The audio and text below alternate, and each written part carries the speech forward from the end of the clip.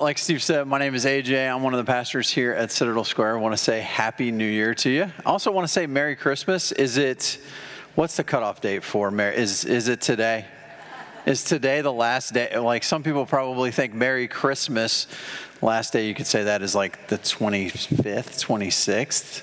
I'm going with the 31st, okay, people? All right, so Merry Christmas, Happy New Year. Along that same thought, how long do you stretch out the Happy New Year? This is a fun social experience as I warm up to you guys warm up to me, right? How late do you say Happy New Year? Is it like January 10th feels comfortable? January 15th? January 31st? If you're saying it like March 23rd, we can talk. We can do like a counseling session, me and you. All right? But Merry Christmas, Happy New Year to you. We're glad you're here with us. If you're joining us online this morning and doing some travel or catching us later, we are happy you're joining us as well. So I want you to go ahead and turn to Romans chapter 5. Like Jared and Steve mentioned, we're going to be in Romans chapter 5 this morning. If you're using one of those Bibles on the seats around you, that's going to be on page 886. So we are really excited if you're kind of new to navigating the scriptures and maybe don't know where Romans is and maybe don't even have a Bible. We'd love for you to take one of those Bibles around you, take that home with you. That'll be our gift to you. And so that's going to be on 886 in the Bible on the seats around you. If you have your own Bible, it's probably not going to be on 886, okay? So don't just like stick to 886. I'm trying to do that for those who are helping use the Bible in front of them. Okay, so we want to get that Word of God into your heart, your life. We believe it has the power to transform you. So don't just take it and then put it on your shelf. Take it and read it. So as you're turning there, I want to acknowledge what time of year we are in. We've just exchanged some pleasantries of Merry Christmas and Happy New Year, right? And it's the end of 2023, and tomorrow marks the beginning of a new year, 2024. You'll hear about this in anything you scroll through on social media, any news you catch, anything you read, any YouTube videos you watch, any, how to plan and have your best year ever in 2024. Tackle it, buy my journal. It's only $49.95. What does it have in it? Just blank pages for you to work, right? You'll see all those sorts of things for you to help tackle this new year and make it your best year ever. And I think the overarching theme there is we all want to grow. We want 2024 to be a year, hopefully for those of us in this room, we want it to be a year in which we grow spiritually, right? But there are also some other areas in which we want to grow. We want to grow in our lives relationally. We want to grow physically. We want to grow vocationally, personally, maybe mentally, academically, right, in wisdom. And so I'm sure there are a few others for y'all as well. And goals like this are not bad. But in 2024, I don't want you to grow in your confidence in your own strength. And I think that's what's so frequently sold to us. And that's what we so frequently believe, right? Is we are sold that we need to really become a better version of us. And we do need to grow in sanctification as Christians. And we do need to keep maturing and growing in wisdom, right? And so those are ways in which we do need to keep growing, and growing in all those other areas that we feel pressure to continue growing, they're not bad.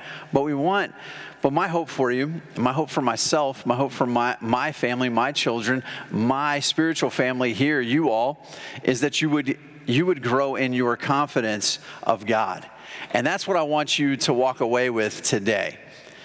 Is if you hear nothing else today, I'm going to go ahead and give you the end of the sermon, is I want us in this room to think of 2024 as, I want this to be a year that I am confident in God. We may hear that several different ways, right? We may hear that of trusting in God or hoping in God, but I want you to be, that word, right? Sometimes that word, we struggle with that word confident. I want you to be confident in God this year. And so here in Romans 5, Paul answers kind of that pragmatic question that That's the itch for us all. What am I supposed to do with what I now believe? And so if you're new to Christianity or you're just exploring it, you may not yet believe these things. But we're going to unpack some things that are true of Christians. And so what am I supposed to do with what I now believe? And by unveiling here is what Paul does is he answers it by unveiling here what you have been given in Christ. You see, he doesn't give you this laundry list of things to do. He actually says, here are the results of justifying faith in Jesus Christ. These are the results. These are the blessings of justification. Here are these things. And so let's pray, and then let's take a look at these things and see how we might live in light of them. So would you pray with me? Father, we thank you for this morning. We thank you for a new year tomorrow. God, we thank you for this past year. We look back on the ways in which you have provided for us. You have sustained us. You have blessed us. You have grown us. God, and we think of all these things that have been accomplished by you, and we are reminded that apart from you, what can we do? We can do nothing. And so, God, I pray that our dependence and our mindfulness, our affections for you would grow this morning as we look at your word. We would walk out of here saying, what a great God that we have. And we'd be able to take our eyes off of ourselves a little bit and look to you, our Lord. And it's in Jesus' name that we pray. Amen. All right, so let's read Romans 5, 1 through 5, and then we're going to walk through it. So we'll read it all the way through, and then we'll walk through it, okay? It says this: Therefore, since we have been justified by faith, we have peace with God through our Lord Jesus Christ. Through him, we have also obtained access by faith into this grace in which we stand, and we rejoice in hope of the glory of God. Not only that, but we rejoice in our sufferings, knowing that suffering produces endurance. And endurance produces character, and character produces hope. And hope does not put us to shame, because God's love has been poured into our hearts through the Holy Spirit who has been given to us. So, Romans 1 through 4. There's some bad news in Romans 1 through 4, right? Are you familiar with that? There's some reminders of, man, we have sinned, right? We have sinned, and our hearts are turned and bent toward evil all the time. That's the way in which our hearts go. And then we get this wave of good news in Romans 5, 1 through 5, before we get to like Romans 8, and before we get to the more pragmatic section of Romans, which it gives us some practical wisdom in how to actually live later in chapters 12 through 16, we get this breath of fresh air, and sometimes we don't even know what to do with it. And it's right here in Romans chapter 5. It's here are these gifts you've been given. If you have justifying faith in Jesus Christ, if you placed your faith in Jesus Christ as your Lord, here's what you get. Now that can make us uncomfortable sometimes, right? Sometimes if you get a really lavish gift, is it just kind of if you got them like a $25 McDonald's gift card for Christmas? If you did that, another counseling session, all right? And then that person got you like a diamond ring, and you're like, do you want like $1,000? The gift makes you kind of uncomfortable, doesn't it? Right? This is what we're gonna see here, this is so lavish that sometimes we don't know what to do with it. And what we do with it is this. We say, man, this stuff that God has given to me, It's so good. Do you know what I have to now do? I have to now go and earn it. I now have to go and work for this. It's so good, it makes me feel uncomfortable, especially when I mess up. Especially when I know that I'm still a sinner. Are you familiar with that? Simul justus et peccator? Simultaneously a sinner and a saint. It's mind-blowing. And it makes us uncomfortable when we come across passages like this that are almost so good to us. They're so good to us because you and I, we know us. We don't know us fully. Only God really knows the human heart. But you know you better than anybody else knows you. And I know AJ better than anybody else knows AJ. And when God says this kind of stuff about me, man, it's uncomfortable, but it's also incredible. So let's look at it. Let's just walk through it. We're going to see three main. If you're a note taker, remember, you're walking away. Be confident in God. That's what I'm walking away with. And here are the three sections. I want you to walk away with peace with God, access to God, and hope in God.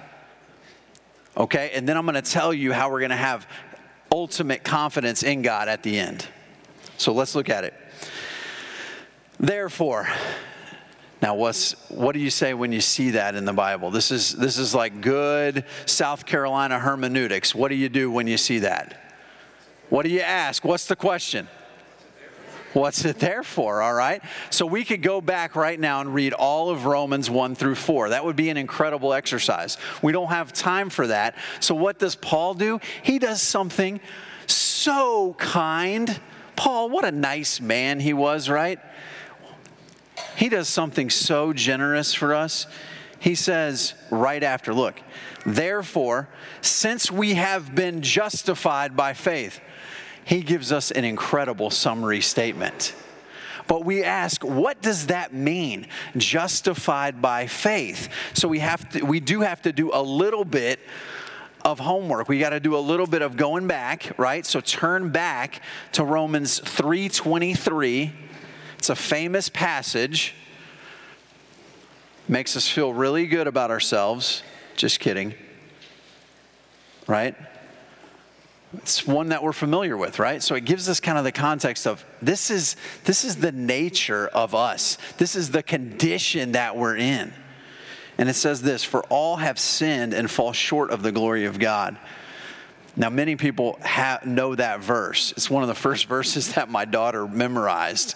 I'm sorry, I'm like, memorize the verses about sin, right? That's how we parent at our house. But don't stop there, because we're talking about justification. We're talking about being justified by faith. And it says this in verse 24, and are justified by his grace as a gift. This faith is given to you as a gift, right? You're justified by his grace as a gift through the redemption that is in Christ Jesus, whom God put forth as a propitiation. He paid the penalty. How did he pay the penalty? He paid it with his blood on the cross. As a propitiation by his blood to be received by faith. This was to show God's righteousness, because in his divine forbearance he had passed over former sins. It was to show his righteousness at the present time so that he might be just. One of the most beautiful passages in all of Scripture right here. Don't miss this. So that he might be just and the justifier of the one who has faith in Jesus. How can a good and righteous God accept and receive sinners? How can he? Legally, how can he do it? He can do it because he is the justifier who went to the cross and paid the penalty and said they're no longer guilty. They have been justified by faith, so I put my righteousness on them. That is the legal transaction that happens in justification by faith. You are now declared righteous in God's sight.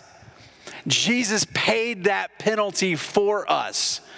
That may seem like an elementary doctrine, but you need to be reminded of that each and every day, and so do I. And that's why this is good news, because now we go and see, turn back to Romans 5, therefore, since we have been justified by faith, what do we have now? We have the first point that we're looking at. We have peace with God through our Lord Jesus Christ. That's what we have. We have been given peace with God. And this is a wonderful gift. In our emotional-centric culture, when we see we have peace with God, we may read that peace as a feeling. That is not what this refers to. That feeling of inner peace is not what this is referring to. This is referring to the objective fact of peace that we just looked at. So we just looked at, you've been justified, you're now declared righteous. And what, continuing this train of thought, if you go back to Romans 3:23, all have sinned and fallen short of the glory of God. We were enemies with God. How do we know that? Look down in Romans 5 at verse 8. Same chapter, verse 8, you see it? It says, but God shows his love for us, that while we were still sinners, Christ died for us. We were enemies with God, and Christ died for us. Sinners who are enemies with God now have been given peace with God. And so this is not referring to a feeling, it's referring to a fact. It's referring to your standing before God. You see, we were enemies of the state that God reigns and rules over, and he's now made a way for us to be at peace with him. And so we were deserving of justice and wrath, and God made a way. Now, I said that isn't referring to the emotive peace that we think of when we think of inner peace in our day and in our culture. But guess what? When you think about that, you were lost. You were dead in your sin and trespasses. You were an enemy of God. You had no peace with God. And now you have peace with God. Should that not spark emotion, desire, and affections in the people of God? That should. You now have peace with God. And man, I can feel that peace with God. So even though this is declarative about the status, you have peace with God, man, it should cause us to worship. So people, along that train of thought, people may feel at peace with God when they are in fact in danger of his judgment. See, genuine peace with God means that we are truly reconciled with him. And there may be people who interpret that as a feeling, as something, oh, well, this is an emotive thing. This is something that, man, the kindest person I know, they have peace. They seem pretty peaceful. They're so sweet. How could they not be a Christian? How could they not be saved? They're so nice. Have you ever met someone like that who's maybe so nice? They almost feel like such a good person and they don't know Christ. Those are some of the saddest instances because they may think they're good. They may think they have it figured out. They may think, how much better of a person do I need to be? Those may be some of the toughest people to share the gospel with. But man, they need Christ. They need to know they're standing before him without him. And that's, our God is just, and they are going to face the justice of God without him because we are all sinners. No matter how nice we are, no matter how put together we are, we need Christ. And so, how do you get this peace with God? Look at it real quick. It gives it to you really cut and simple. How do you get this peace with God? We have peace with God right there, through justification by faith. Since we have been justified, we have peace with God. And then we get it through Jesus Christ, our Lord. That's how we get it.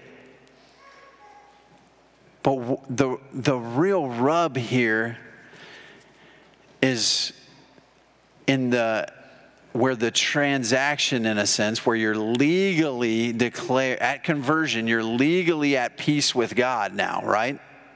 You understand that, you get that. But the rub here is the emotive part and that declarative part coming together, because, man, I may know that I have peace with God, but why doesn't it feel like it all the time? Right? Listen to me on this. Have you ever wondered if my lackluster Christian performance has outsinned God's grace? I know what God says about me. I know the good things he says about me. But man, I go in and out of feeling like he's my father. I go in and out of living at peace with God. I want you to hear me on that. That is the normal Christian life. We live in that simultaneously saint and sinner, simultaneously justified and sinning. Okay? Romans 7 exists where Paul says, why do I do these things that I don't want to do? Are you familiar with that passage? Why? Why am I still in this sinful shell? Why? Why am I doing these? I don't want to do these things anymore. And we all struggle with that. But you know what we do? We never talk about that. That's the part of us that no one really gets to know. But Romans 7 exists, but so does Romans 8, where it says there is now no condemnation for those who are in Christ Jesus. So that's where you can say, yes, I'm simultaneously a sinner and saved, but why the struggle? Where does that come from? You see, what I think happens is when we're looking at our union with Christ here, we are at peace with God, right? And we're going to see we have access to God, we have hope in God. That's our union with God. And what happens is we take the communion with God, right? Our interaction, I sinned. I know I need to repent. I'm not living as though I desire to live. Why do I do these things I still don't want to do? And what we do is we think this is some sort of transactional relationship with God. I didn't perform well, and now he doesn't like me.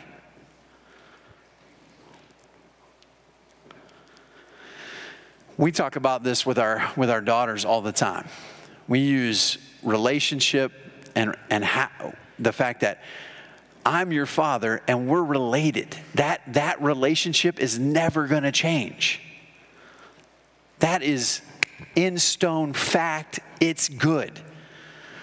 But when you guys disobey your mom and I, you have broken fellowship with us. And so then we need to be reconciled in that. That doesn't mean you're no longer my daughter.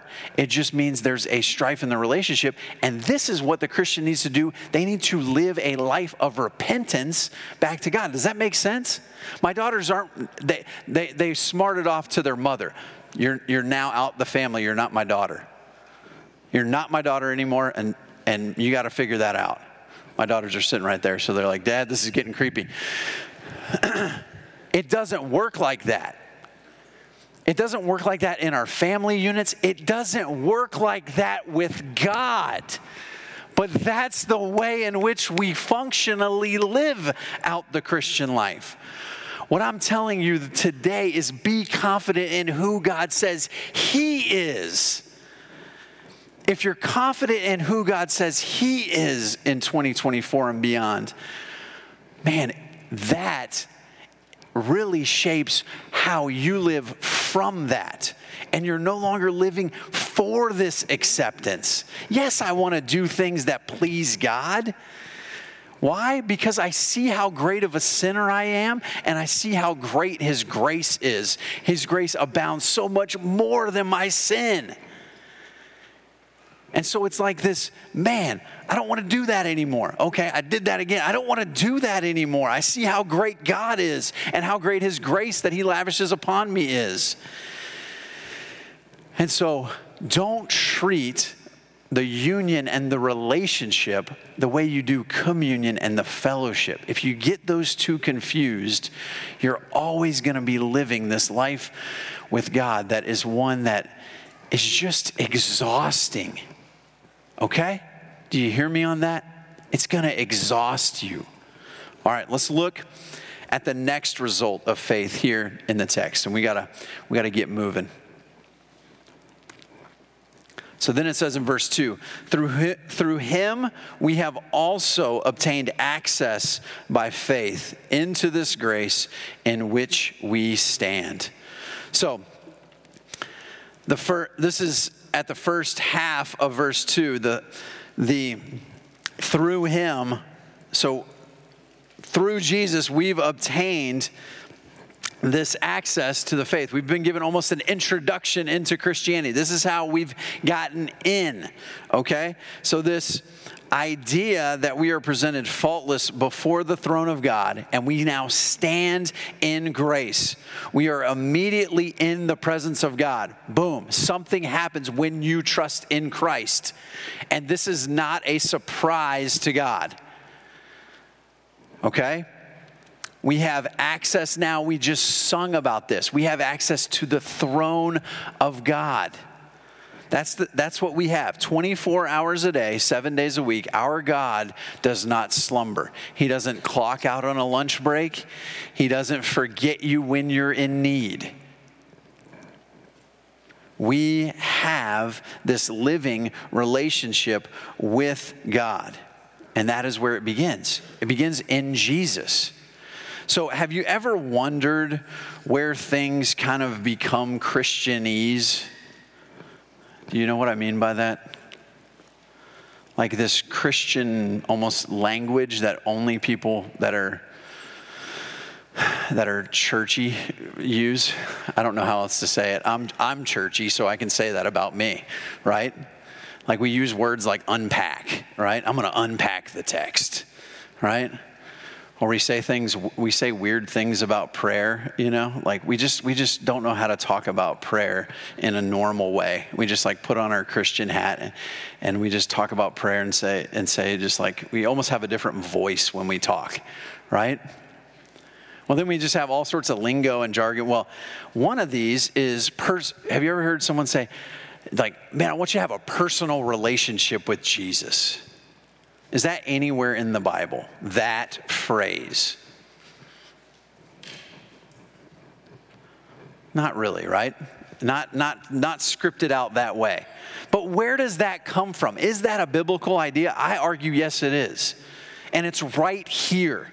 It's right here.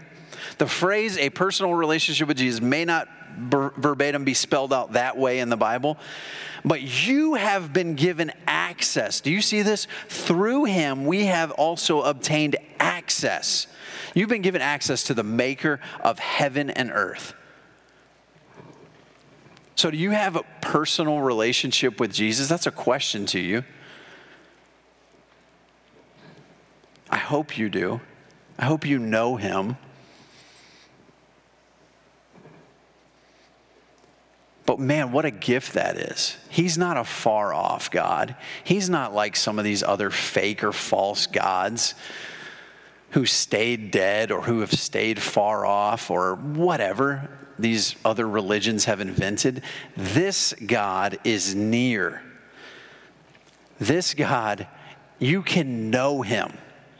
And not only that, but we just celebrated Advent and Christmas, and we lifted up the fact that our God is with us. He is Emmanuel. He is God with us. Our God came to his people. Can you, like, fathoming the amazement of that? God didn't stay far off. He didn't stay. He is in the story. He's the main character of all of human history. The pinnacle moment is our Savior coming to this earth. Our calendars are based around it, whether people are Christians or not. There are 2,000 years since what? 2,000 years since what? Everything is based around him, and we have access to him.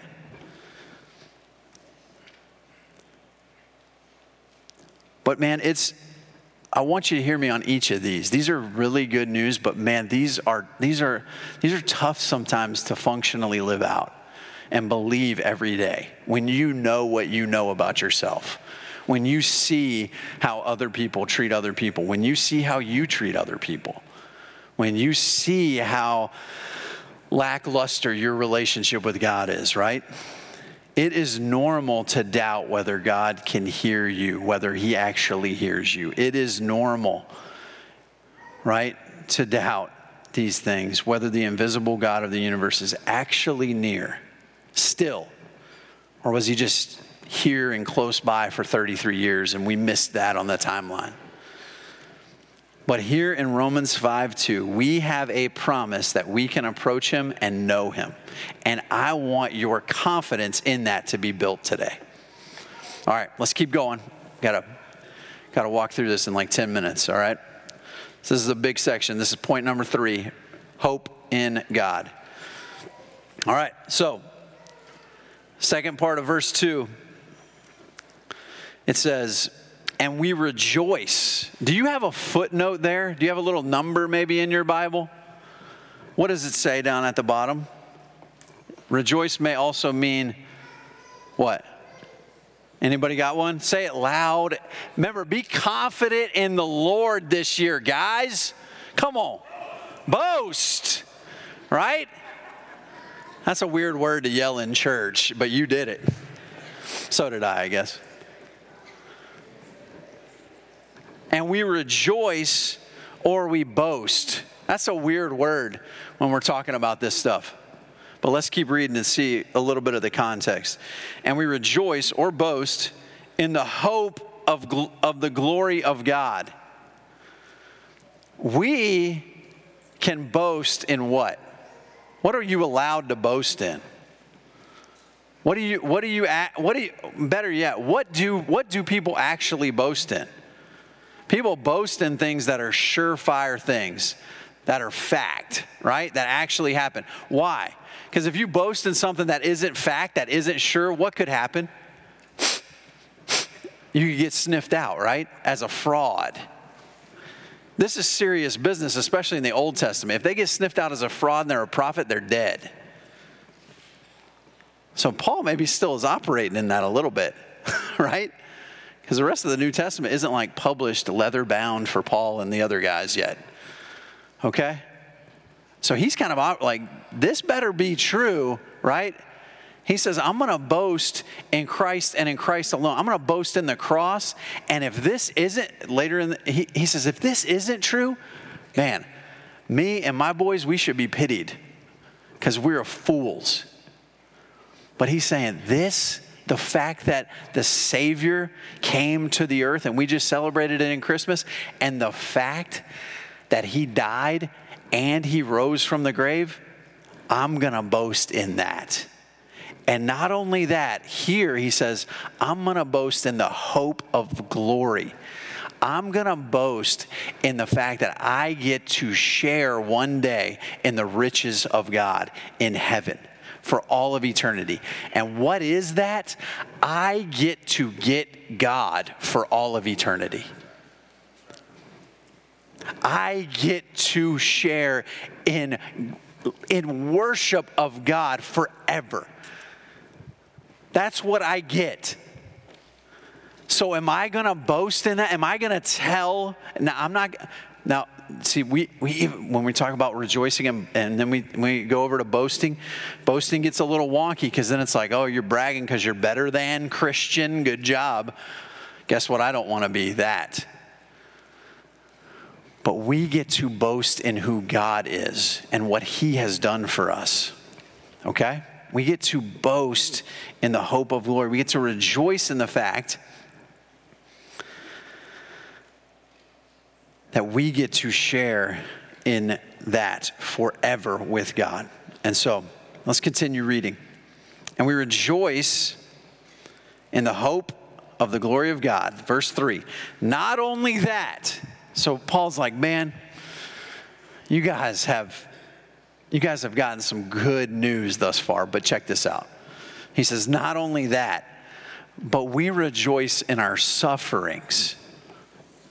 This is like emergency brake moment. Like, what happened here? We were like up and to the right, and then it was a cliff.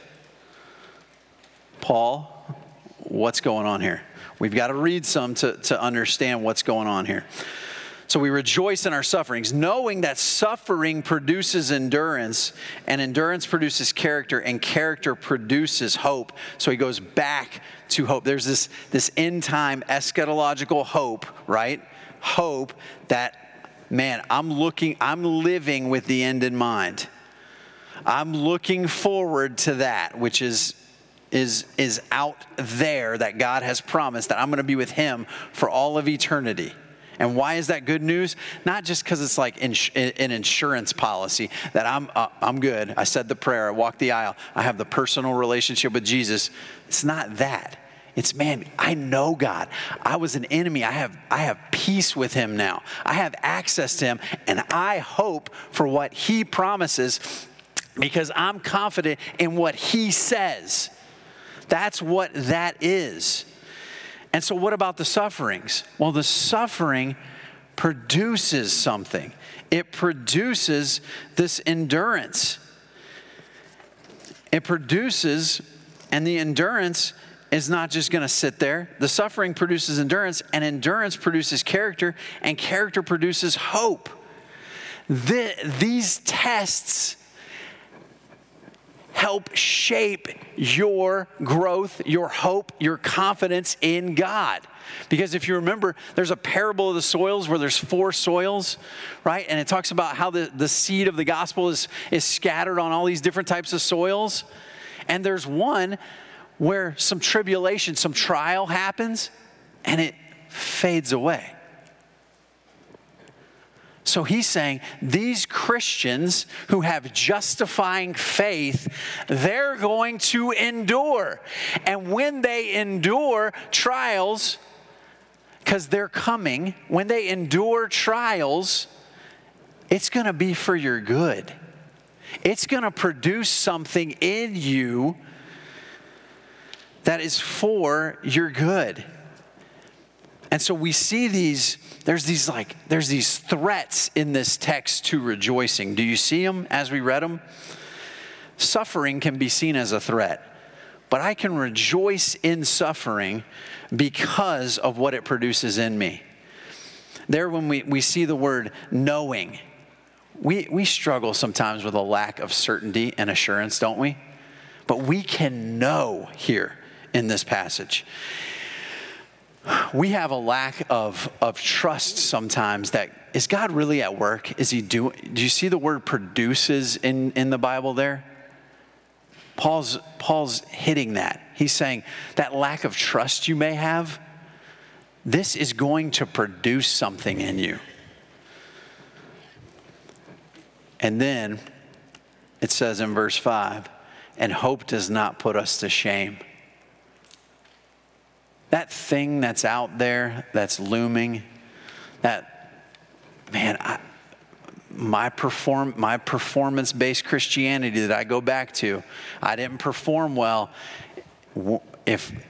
Whenever I die, how's it gonna end for me? How is judgment gonna be for me? How is that? You have been declared righteous. There's now no condemnation. If you have genuine, true, authentic, justifying faith in Jesus, you will not be put to shame. Hope does not put us to shame. And here's where we want to end, guys, because God's love has been poured into our hearts through the Holy Spirit who has been given to us. So how can we be confident in God? How? How has God's love been poured into our hearts?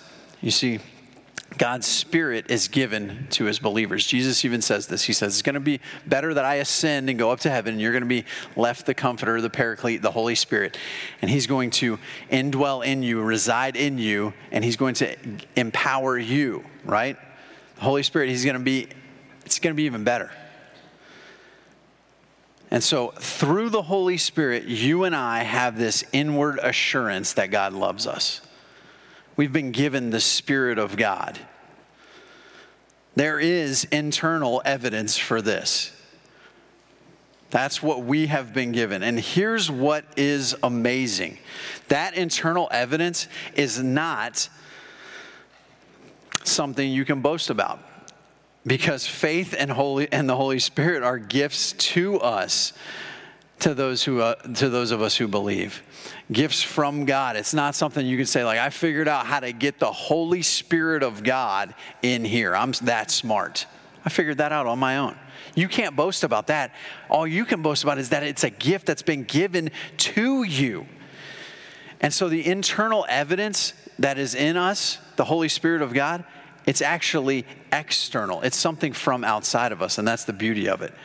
You see, go back to God's love there. It says you can be so confident in the fact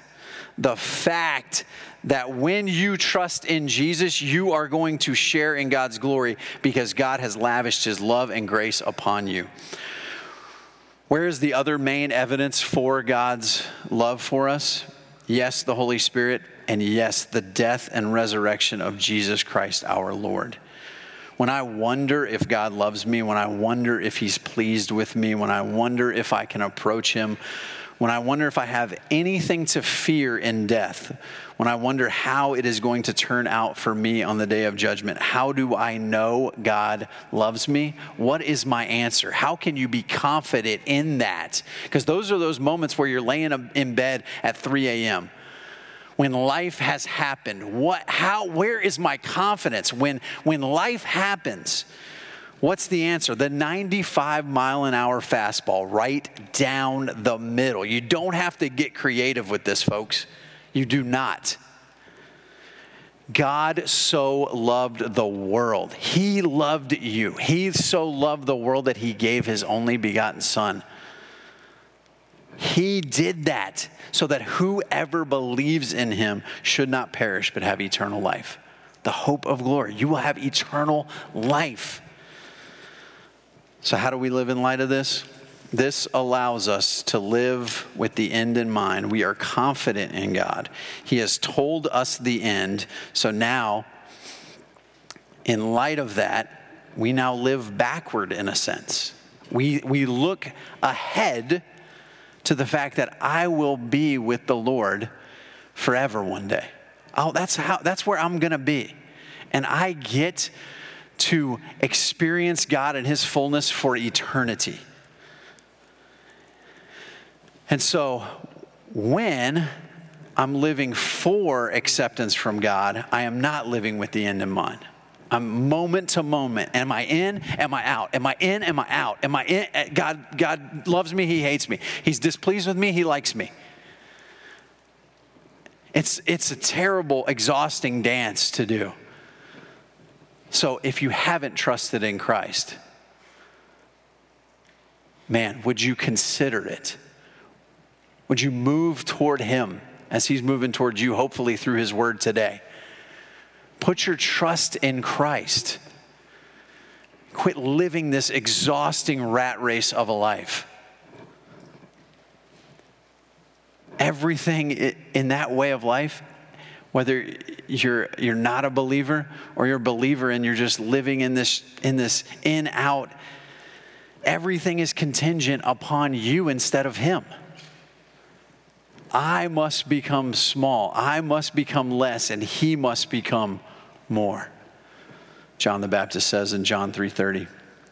This doesn't give us, don't hear me on this, doesn't give us a license to sin, but rather makes us more aware of our sin.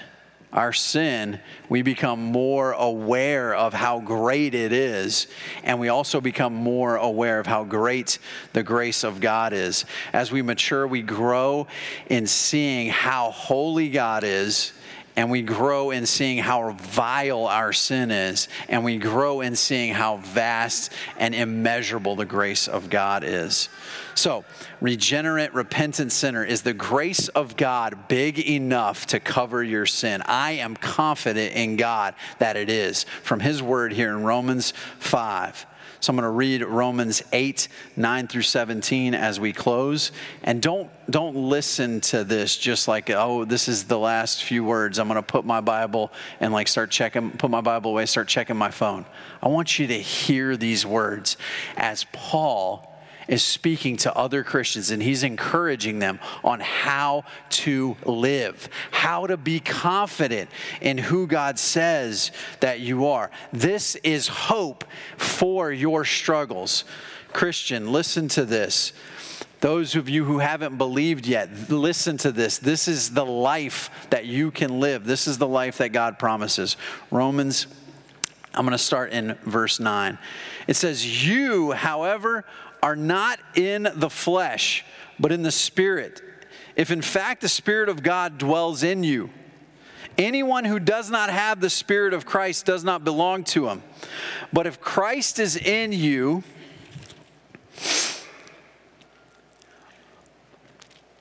although the body is dead because of sin, the Spirit is life because of righteousness.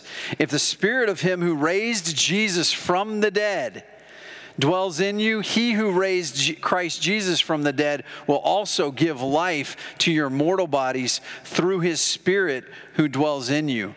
So then, brothers, we are debtors, not to the flesh, to live according to the flesh. For if you live according to the flesh, you will die. But if by the Spirit you have put to death the deeds of the body, you will live. For all who are led by the Spirit of God are sons of God. For you did not receive the spirit of slavery to fall back into fear, but you have received the spirit of adoption as sons, by whom we cry out, Abba, Father. The Spirit himself bears witness with our spirit that we are children of God. And if children, then heirs. Heirs of God, fellow heirs with Christ, provided we suffer with him in order that we may also be glorified with him. Amen. Let's pray. Father, we thank you for your word. We thank you that it is good news to us. This world beats us up, our sin. We don't know what to do with it sometimes. Why do I keep doing these things? God, we need to be encouraged today that we have peace with you, and it's ironclad. We have access to you, God, and you are always there. We have hope with you, and that promise is sure. God, let us be a people at Citadel Square and beyond that are confident in our God, not only this year, 2024, but beyond. It's in Jesus' name that we pray. Amen.